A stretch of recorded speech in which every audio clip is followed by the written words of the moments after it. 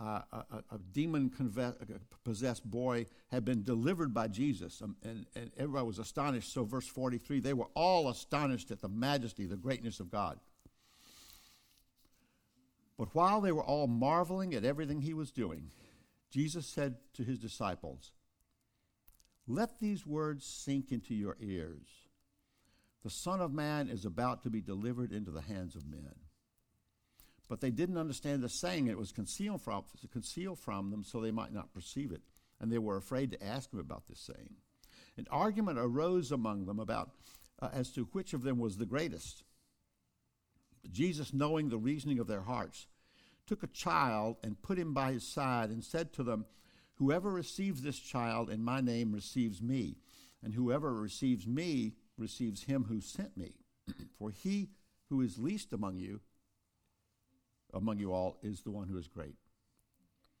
John answered, see, John's responding to that, "Master, we saw someone casting out demons in your name, and we tried to stop him because he does not follow with us." But Jesus said to him, "Don't stop him, for the one who's not against you is for you." When the days drew near for him to be taken up, he set his face to go to Jerusalem.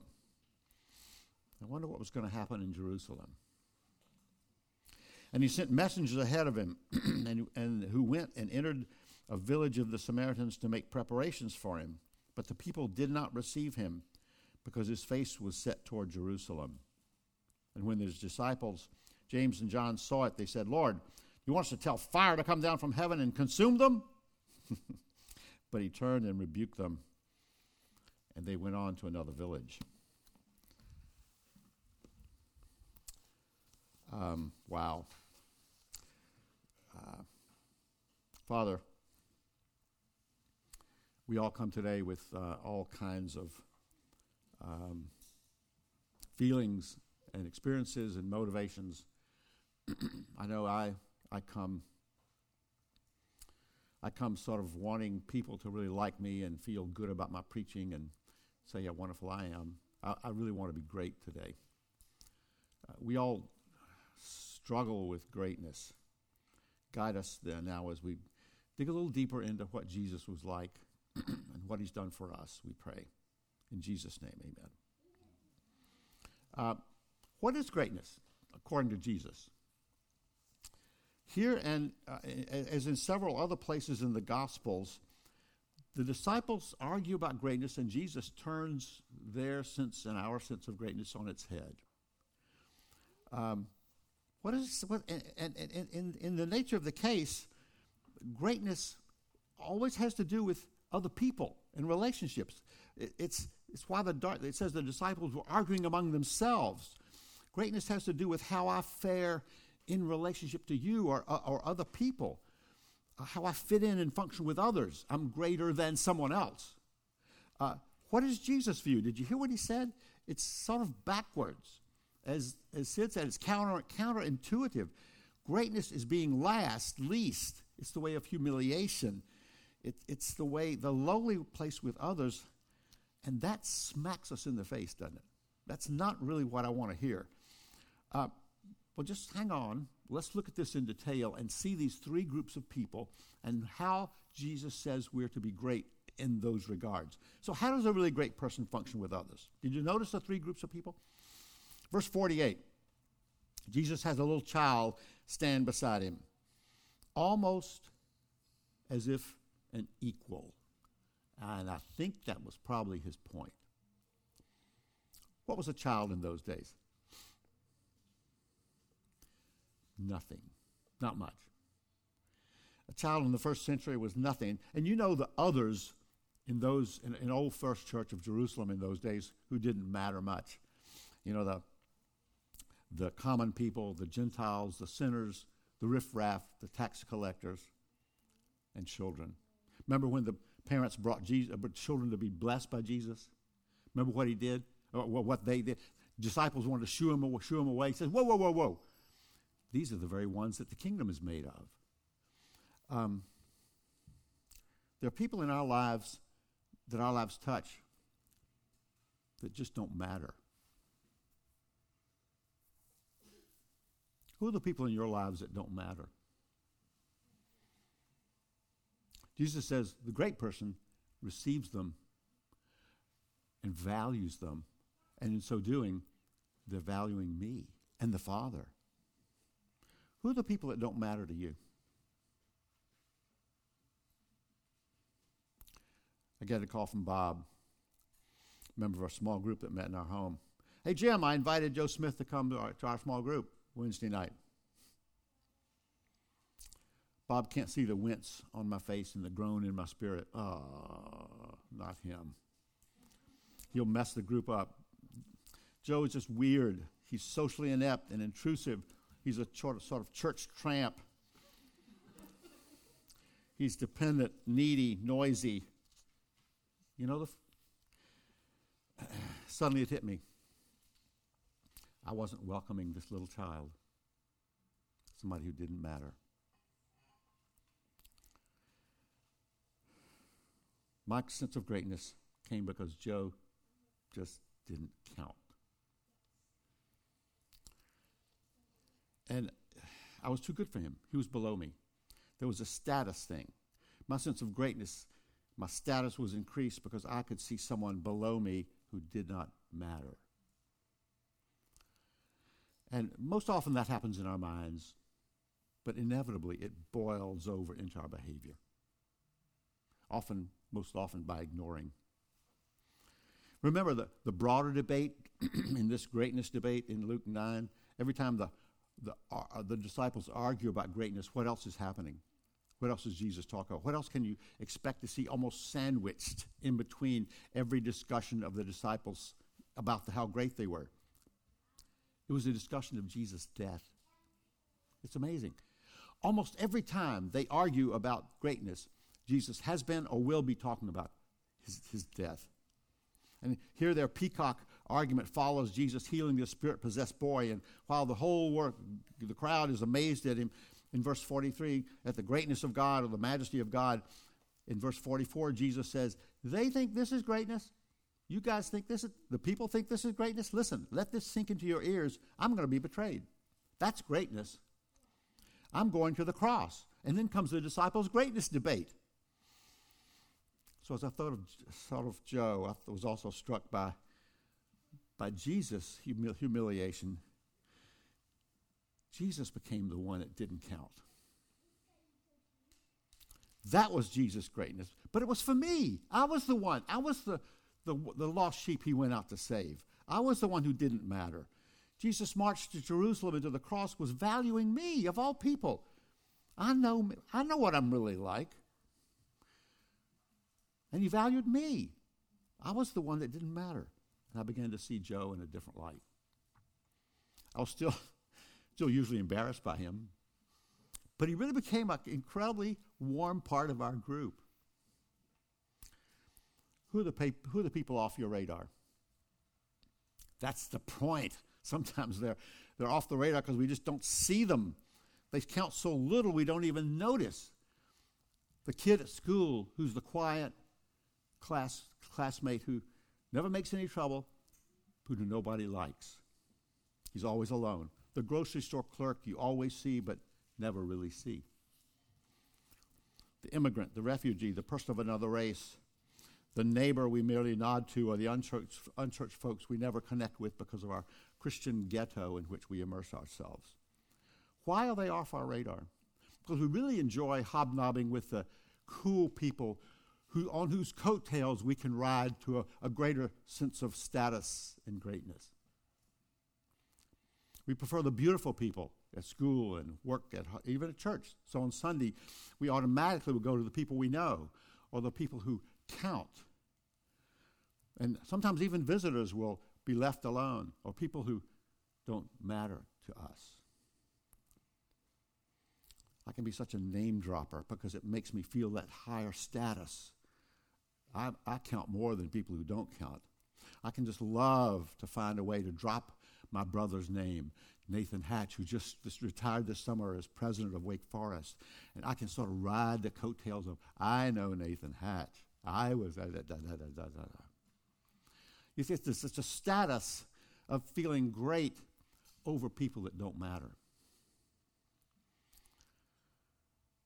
The great person knows he's valued by Jesus because of where that trip to Jerusalem led. And so he serves others who don't matter. He looks for people that don't matter.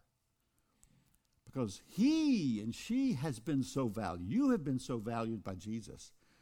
On the cross, Jesus was made a nobody for you. How can we not value nobodies when that's what we were when he came for us? Some of you are wrestling with what Christianity is all about. And some of you are wondering if it's really true. You're thinking, you know yourself, you know your worst self. And you're thinking, if it's really true that God exists and that Jesus is the Son of God and he died for my crimes against God, if it's really true, then it's just too bad. Because the Lord could never love me. I'm just too messed up. If he really knows what I've done, he knows I'm a real nobody. Remember the greatness of Jesus. Those are the very people he loves and values. Those are the ones he died for. People who are nobodies. And some of you have been in church all your lives. But if you've never come to the place, the really low, low place, where down deep inside, you know in your essence, you are a totally messed up person. If you've never come to that low place, you may not be a Christian. Because those are the people that Jesus died for. The nobodies. We're all nobodies. The ones who don't count. And Jesus loved us. How can we not love those around us who don't matter? Ask the Lord for the eyes of Jesus to spot people who don't matter. And as you take communion this morning, ask him, Lord, thank you for valuing me. Help me to value others. There's a line in an English mystery, which I love English mysteries. There's a line in a mystery that I read recently that says this. There was something about Ross that made you feel as if you didn't matter at all. Are there people who would say that about you? Maybe we need to come back to the cross this morning and remember what Jesus has done for us. Thank the Lord. You can't say that about Jesus. You mattered to him. There's a second person that the truly great person deals with. In John in verse 49, he really is defensive, I think. Jesus talks about the little child being great. It says John answers, responds. We saw a man casting out demons in your name, and we tried to stop him because he wasn't in the PCA. He's not following with us, see? He's not in our group. He's not in our tribe. He's different from us. Oh, yeah, he's casting out demons in your name, but he's not with us. John says, okay, Jesus, if I can't gain status over people that don't matter, maybe I can gain significance over people I disagree with. People are not in my tribe. People are not in my group. You see, that's what he's saying. He's casting out demons in your name, but he's not really in the know. He's not one of us. So I draw the circle tighter. I draw it tighter around us, our special group. You see that? And they don't raise their kids by the really biblical method. We draw the circle tighter. They don't really understand our church and where we really ought to be headed. We draw the circle tighter.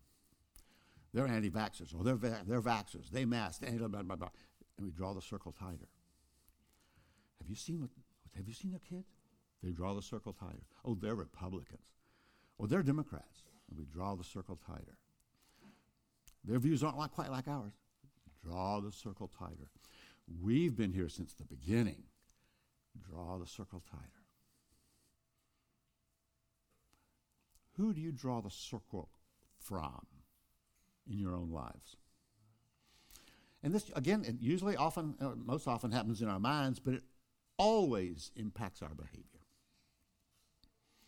And our sense of greatness comes from our sense of significance over those in the other groups. Who are they for you? Everybody has them. We all have them. Who are the people that we disagree with?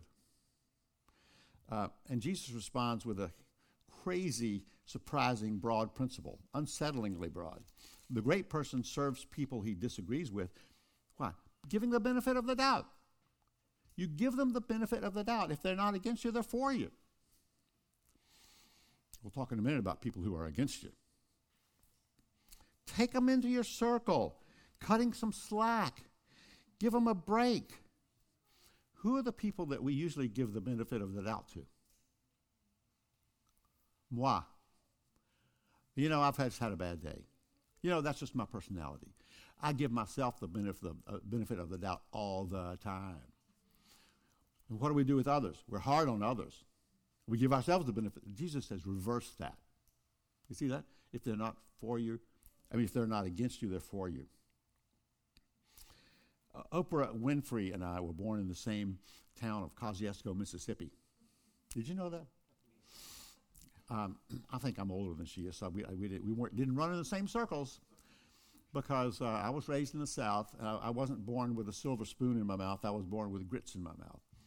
And I had the typical Southern view of people of a different color. Even though from an early age I never quite understood why Ruby wouldn't eat at our dining room table with us. The Lord has grown me out of much of my bigotry. I guess I'm a recovering racist. You know who I'm bigoted against now?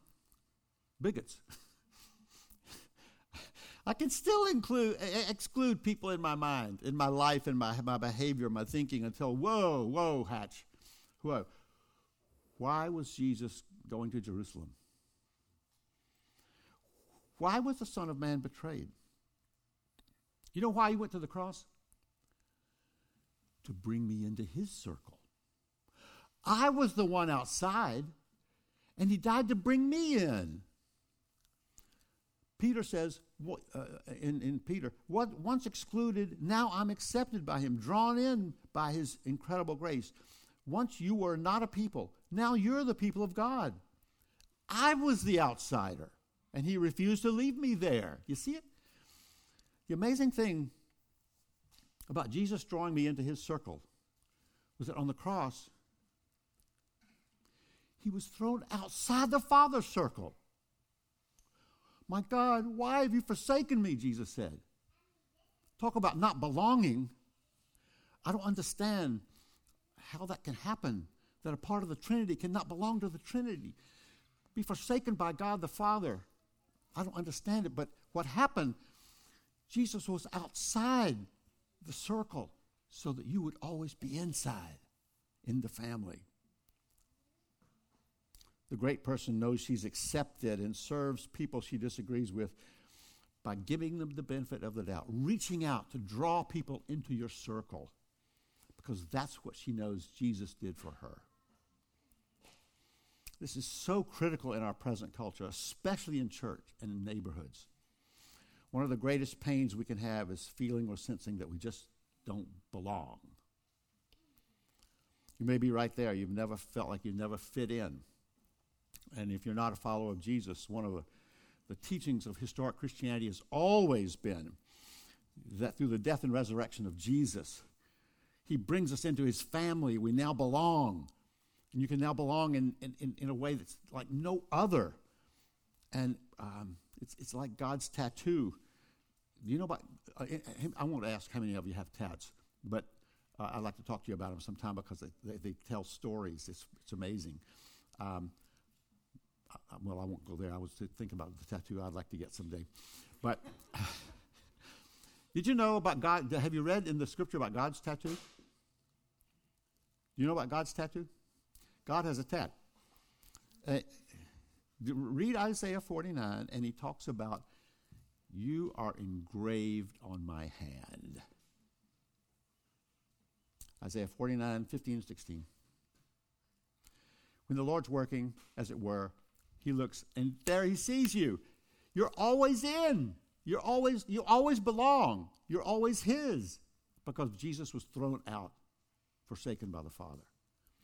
How can we not behave in the same way so that we in the church can build deeper community by reaching out, even in the church, to people who don't quite feel they belong?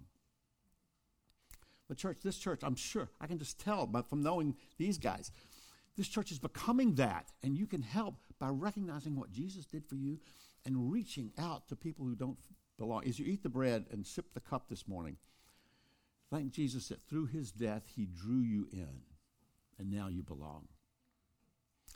There's a third, final kind of person Jesus prods us about. In verse 51, he resolutely sets out for Jerusalem, and the Samaritans jerk the welcome mat. The light's not on at Motel 6 there that night. And the only reason is pure prejudice and hatred. They see Jesus and his cohort going to Jerusalem. And you remember the Samaritans hated the Jews, and the Jews hated the Samaritans. They were enemies. And John and James show a clear response, verse 54, like one of the Old Testament prophets that they were trying to imitate. Lord, do you want us to call down fire on them and consume them? In Mark's gospel, Jesus gives those two a nickname. You remember what it was? Sons of Thunder. Sons of Thunder. They were the zappers. Zap those. And they would show their loyalty to Jesus and their proximity to him in greatness by calling down fire on those, to literally give them hell, so to speak. I mean, I don't think they were saying supposed to. They literally called down fire, wanted to call down fire on it.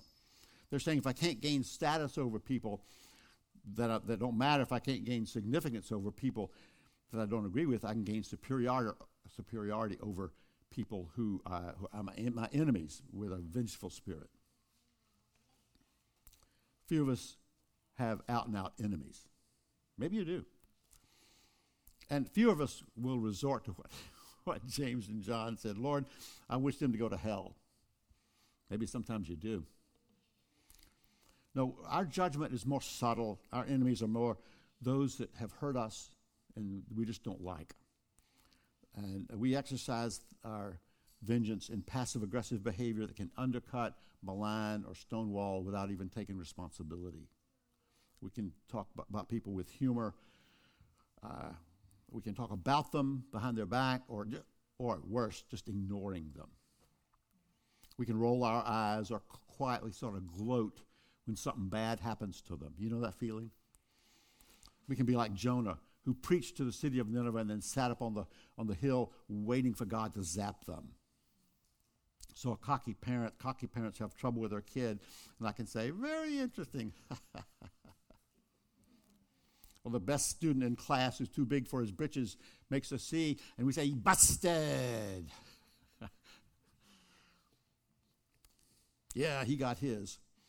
I'm alarmed at the kind of glee I can have in my spirit when a pastor who has regularly ranted and raved on social media against a friend of mine say, I can be so gleeful when something bad happens to that guy.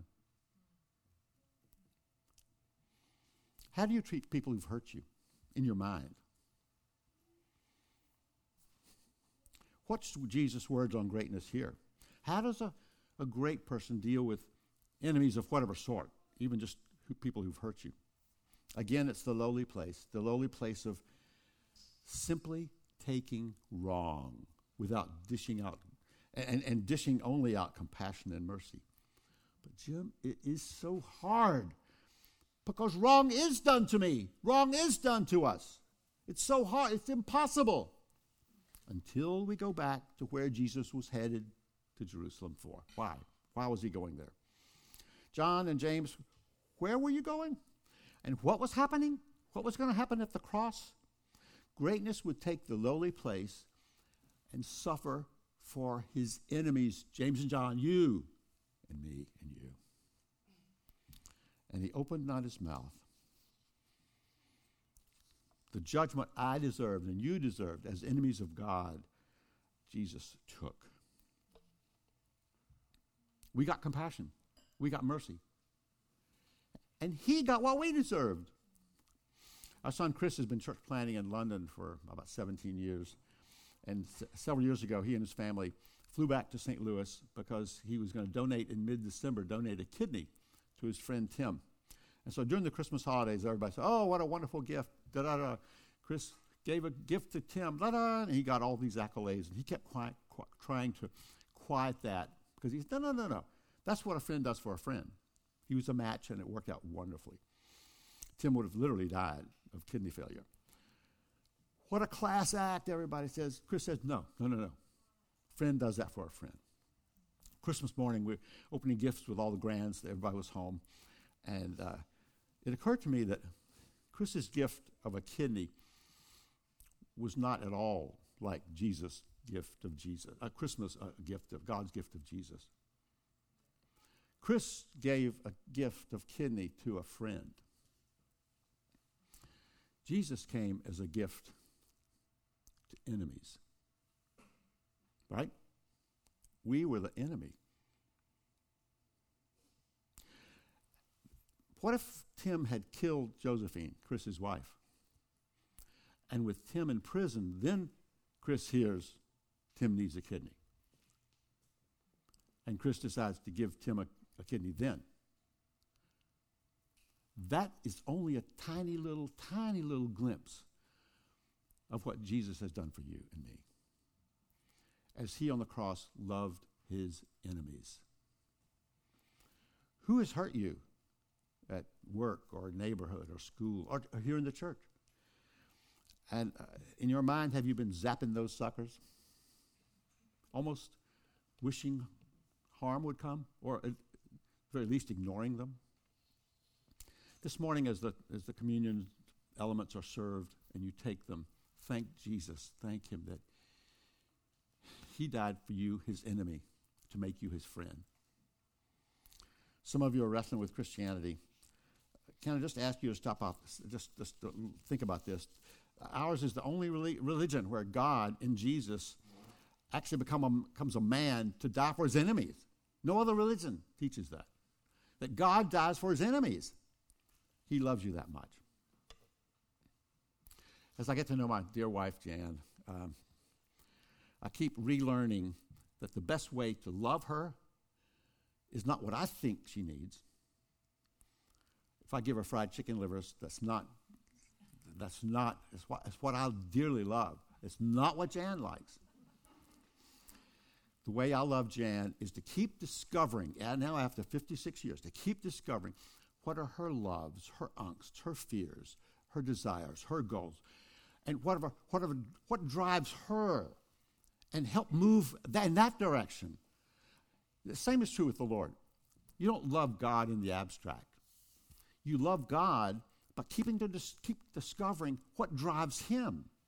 What drives the Lord? What makes his clock tick?